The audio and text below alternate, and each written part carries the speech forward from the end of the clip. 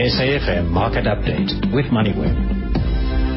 Well, thank you so much to Greg there for the news headlines. You're welcome to this SAFM Market Update with myself, Gugulethu Mfuphi. Do keep your SMSs coming in on 34701 with the keyword market. Do note that each SMS does cost R2. We will get into the market performance with our resident market commentator, David Shapiro of Sasfin Securities, in just a moment. But first, making her debut on this show is Kinsi Khatebe, who's with MoneyWeb. Good afternoon, Gugu. How are you? Very well, thank you. Well, let's take a look at our headlines for this afternoon. Today, Trade and Industry Minister Rob Davies launched the fifth iteration of the Industrial Policy Action Plan, the IPAP. The plan details what South Africa has to do in order to industrialize, improve manufacturing and increase employment. The 2013-2014 version of the IPAP focused on supporting green industries, renewable energy, as well as advanced manufacturing and materials. Government will have to inject more money into the troubled airline South African Airways before the implementation of its recently released turnaround strategy. SAA has requested funds from government to acquire a new fuel-efficient fleet, which would require a recapitalization of the airline in order to implement some of the proposals in their new strategy. And, in an attempt to spur growth, the Central Bank of Japan has decided to increase its stimulus package. The bank said it would double its government bond purchase by $520 billion. Haruhiko Kuroda, chair of the bank, called the increase a new dimension in monetary easing. And now, taking a look at the markets. The JSE All-Share Index closed in the red this afternoon, trading just under 1% at 39,064 Rand. The Rand is trading at 9 Rand 18 against the dollar, 13 Rand 91 against the pound, and 11 Rand 80 against the euro. Gold is trading at $1,547 an ounce. A barrel of crude oil is trading at $106. And finally, platinum is at $1,514 an ounce. Thank you so much to Kinsi Khatebe. And David, you didn't interrupt her. Hey, no She's tickling. uninterruptible. Concentrates. You see that concentration? Oh, that some of us lack, hey. Well, David, getting straight into today's market performance. JSE All-Share Index still down in the red today, both local and international markets. And it seems as though industrial still a rather significant sell-off there. Right across the board. And in fact, Gugu, if you look at the market, we're around about 39,000. So in the first 3 months, we're actually down now. On the year, we're down. We're in negative territory. So we've given up all the gains. And there were a couple of influencing factors today. Gold and platinum plunged overnight. You know, gold's back at $1,550. It's at its lowest level in about 9 months. So the sell-off continues together with platinum and silver.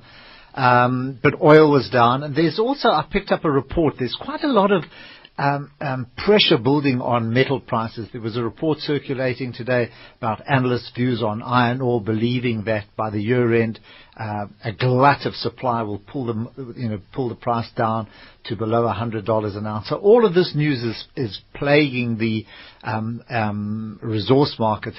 And then on the industrial market today, Mario Draghi came out and said that the downside risks in the region, in the economic growth in the euro region, still remained on the downside. So there are worries about that also concerned markets. Although he did come out and say he was committed to the euro. In fact, the euro picked up on that, and that gave the rand a little bit of a lift. If you watch the rand trading today, for most of the day we were about 9.25 against the dollar. We closed about just a little under 9.20. So a lot of factors. U.S. markets, when I left, were still in positive territory, just holding on to positive gains. Tomorrow is the all-important jobs number. And if we get a number around 200,000 there, I think it will give a bit of a lift to our markets. But we're still facing a lot of selling right across the board. Very little support coming.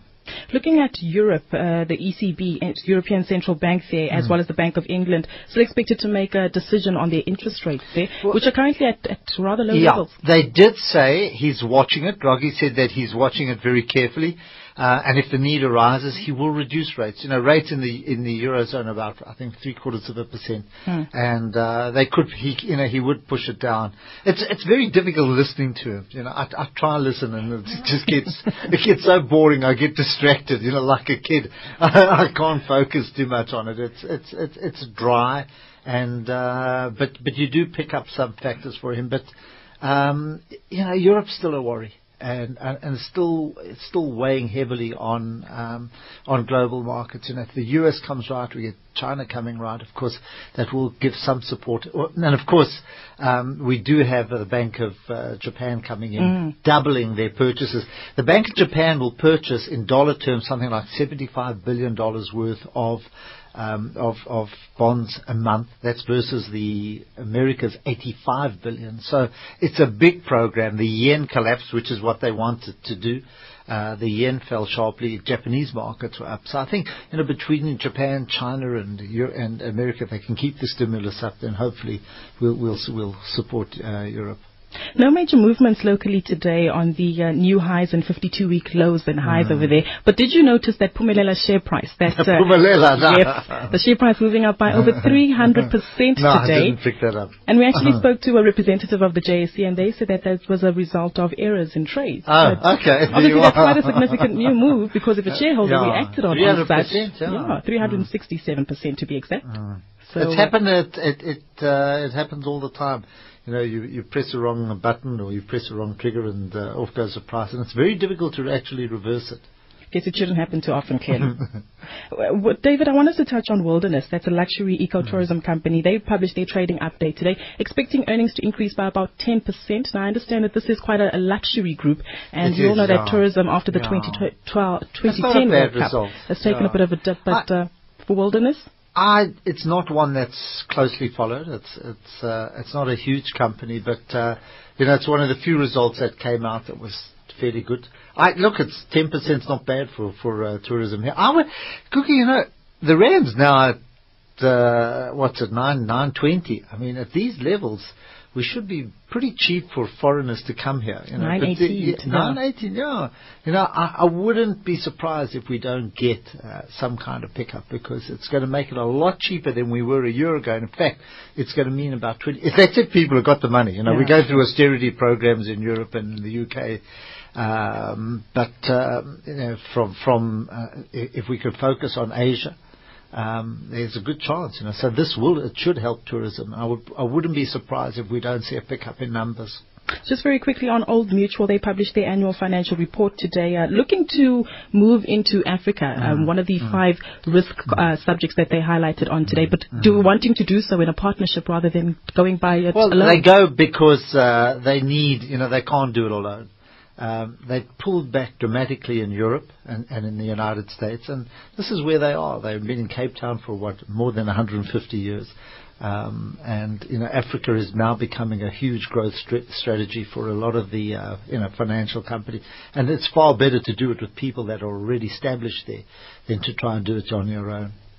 Well, in other news that was released today, as mentioned by Kinsey in the news headlines just a few moments ago, Trade and Industry Minister Rob Davies today launched the 5th iteration of the Industrial Policy Action Plan, often referred to as IPAP, which seeks to boost not only the economy but employment in the country as well. Now, on the line now, we're joined by Garth Strachan, who's the acting DG at the Department of Trade and Industry. Garth, thank you so much for joining us this evening. I guess just as a summary, what are some of the key highlights that were revealed in the IPAP statement today? Garth, are you there?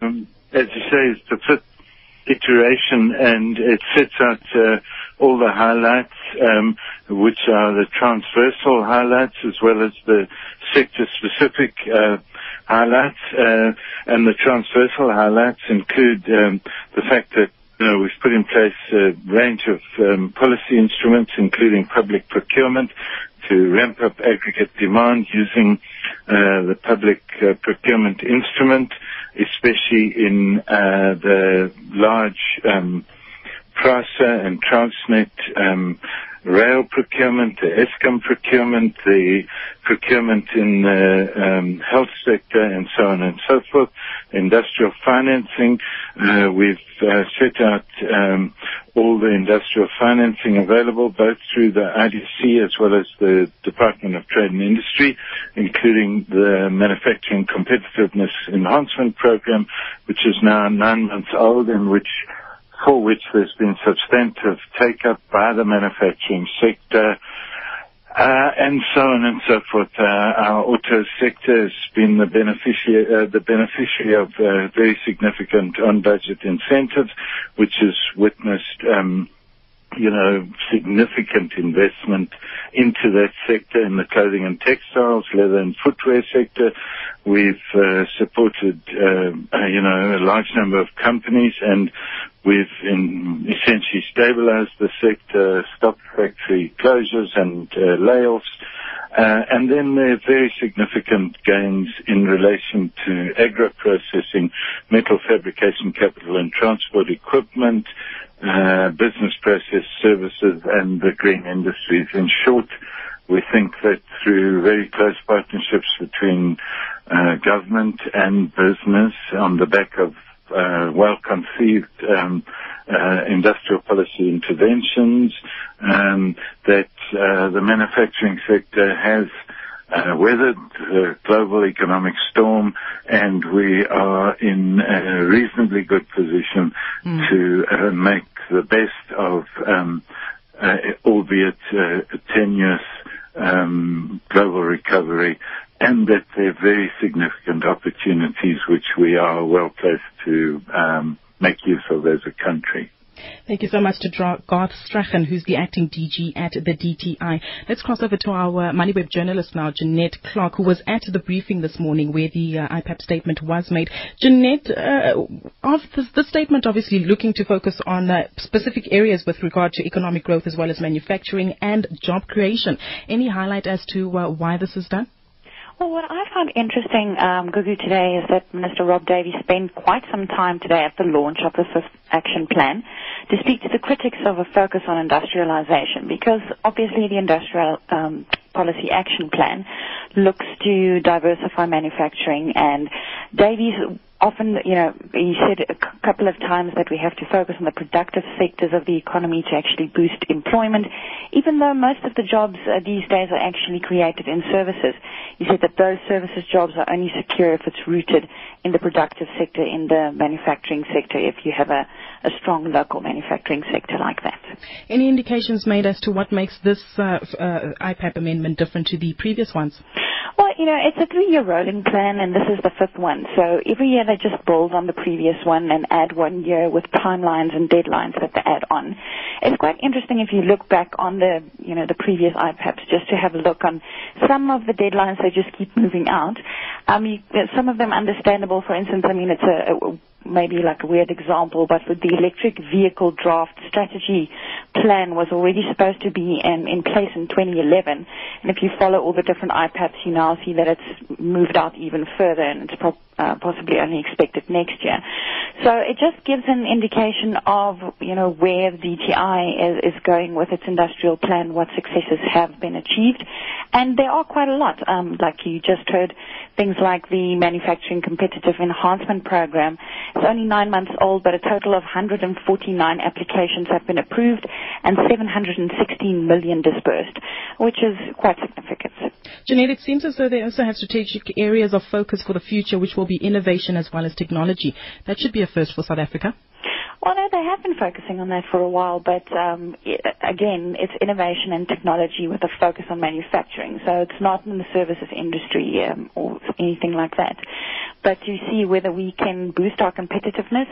One of some of the interesting things that Minister Davies said was, we have to focus on regional integration, because we can have all the innovation and technology we have, we can have, but if we don't have a big enough local market, we can't even compete with, for example, our BRICS partners.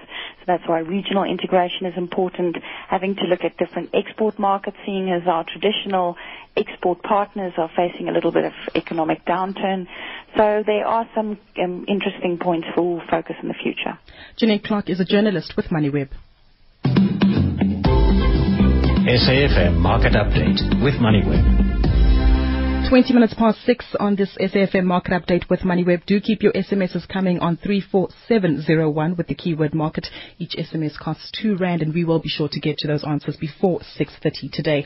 But on to the big news of the day, and that's the battle for control of South Africa's second largest drug maker, Adcock Ingram, began in earnest on Tuesday when the company flatly rejected a R6.2 billion offer for a 60% stake in the firm from high-flying industrial group Bidvest. Now, Adcock Ingram came out strongly against the deal, stating that it was opportunistic and lacked sufficient details for it to make recommendations to shareholders.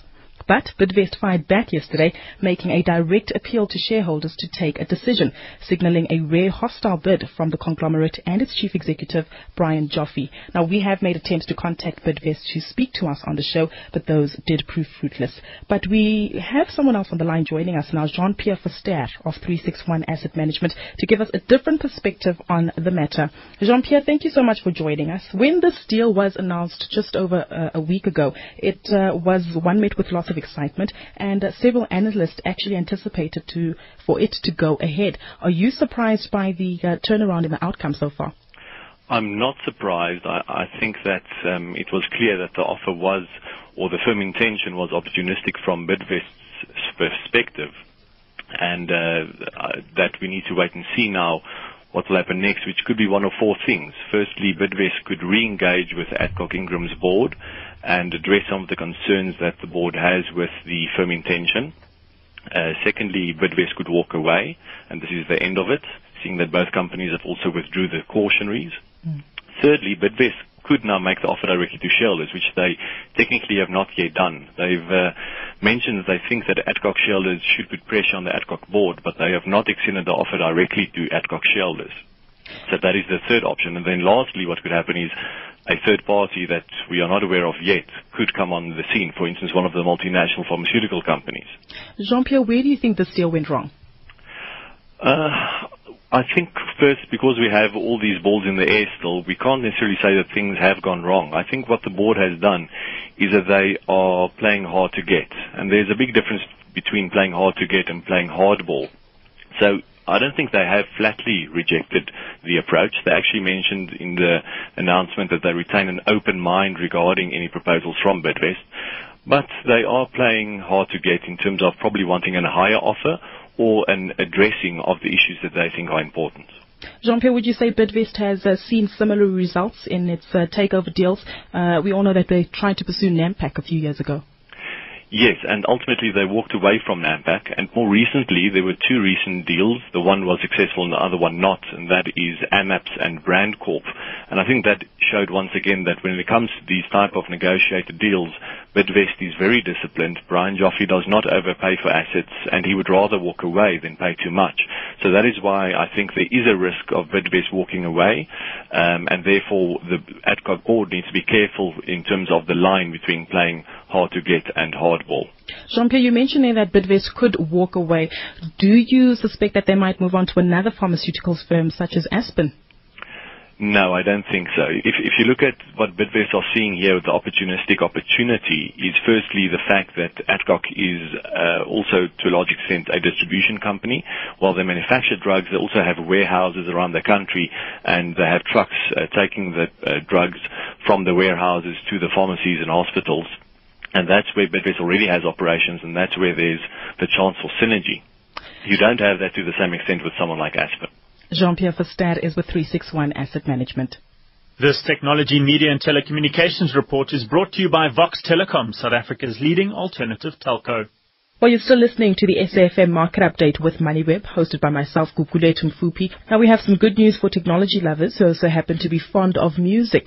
This is as mobile phone operator Nokia is planning on launching a new music streaming service in South Africa, undercutting rivals by introducing its new Nokia Music Plus service at just 25 Rand a month. Joining us on the line now is Arthur Goldstuck of Worldwide Works. Arthur, this streaming service being launched by Nokia sounds as though it could be a first in a country like South Africa. Just how significant is this news? Good evening, Gugu. It's not really a first, but it's certainly the best pricing that we've yet seen in an online music store or a mobile music store in this country. And in effect, the pricing is designed to win customers away from other music platforms and also to give Nokia an edge on its Lumia phones. That's really the issue at the heart of it. The Lumia range might comprise great phones, but they haven't comprised a great value proposition in the eyes of the market. And this adds to that value proposition because, in effect, you're paying 25 Rand for unlimited downloads of music, which you get to use while you are a subscriber to the service in much the same way as SimFi, for example, but across all platforms, gives you access to unlimited music for 59 Rand a month. This is less than half the price of the Simfy offering, but the problem is that it is completely confined to one platform. Also, just how different will this subscription service be from Nokia's Mix Radio, which was launched last year? Yes, Mix Radio is free on Lumia phones, and in fact is available to anyone buying a Nokia Lumia phone at no charge. The problem with Mix Radio is that you're limited to specific playlists, and also you're limited to, or by the extent to which you can browse those playlists. So, for example, if you choose the alternative category and you hit play and you don't like the first song that comes up, you can skip it, but you can't skip more than a couple of songs, then you're really stuck in the playlist. And that's where Nokia Music Plus comes into the picture. At 25 Rand a month, someone who can afford a Lumia phone is going to find that it's a no-brainer. It's in fact a brilliant service for that specific market, but it is a limited market. 25 Rand a month. Will this Nokia Music Plus store also be available on other devices as well as other operating platforms? It will be available for any number of Windows 8 devices that you want to use, but unfortunately it's not really going to be available beyond Windows 8.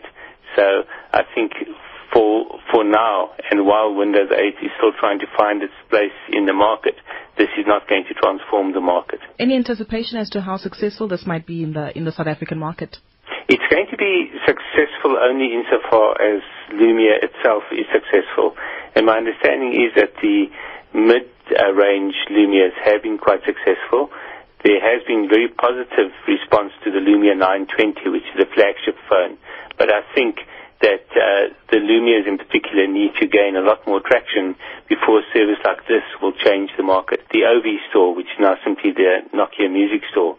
So if you go to music.nokia.com, I think /ZA, then you can buy almost any music at a fairly reasonable price. The difference being that you can download it and store it in a standard format as opposed to a proprietary format. The traditional Nokia Music Store that's available to anyone is probably the most effective music store in the country at the moment. So the Nokia Music Plus offering doesn't really improve dramatically on that for the broader market. Arthur, just as we wrap up, in a market like South Africa where broadband connections are still rather slow and expensive, are product offerings like this still a good move, or are we just in an attempt to catch up with the rest of the world?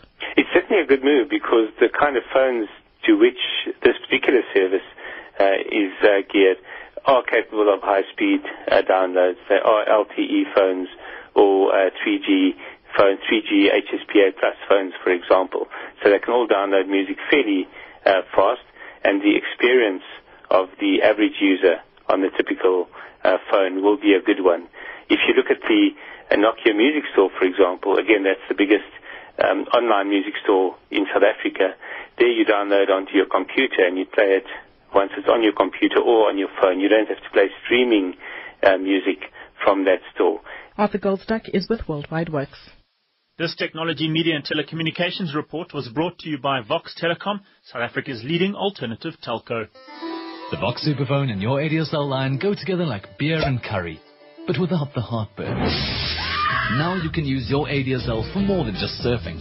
With the Superphone, you can call any phone, anywhere using your ADSL line. You save money, earn rebates, and box-to-box calls are free. No contracts, just plug and play. Your ADSL and the Vox Superphone. It's the perfect combination. Make the most of your ADSL. Visit voxsuperphone.co.za. Well, we're just a few seconds shy of reaching 6:30, and this does bring us to the end of this SAFM Market Update with MoneyWeb. For full transcripts and podcasts of tonight's show, they will be available on moneyweb.co.za. You can also log on and read our top story, which is currently featuring hostile takeovers in South Africa, again related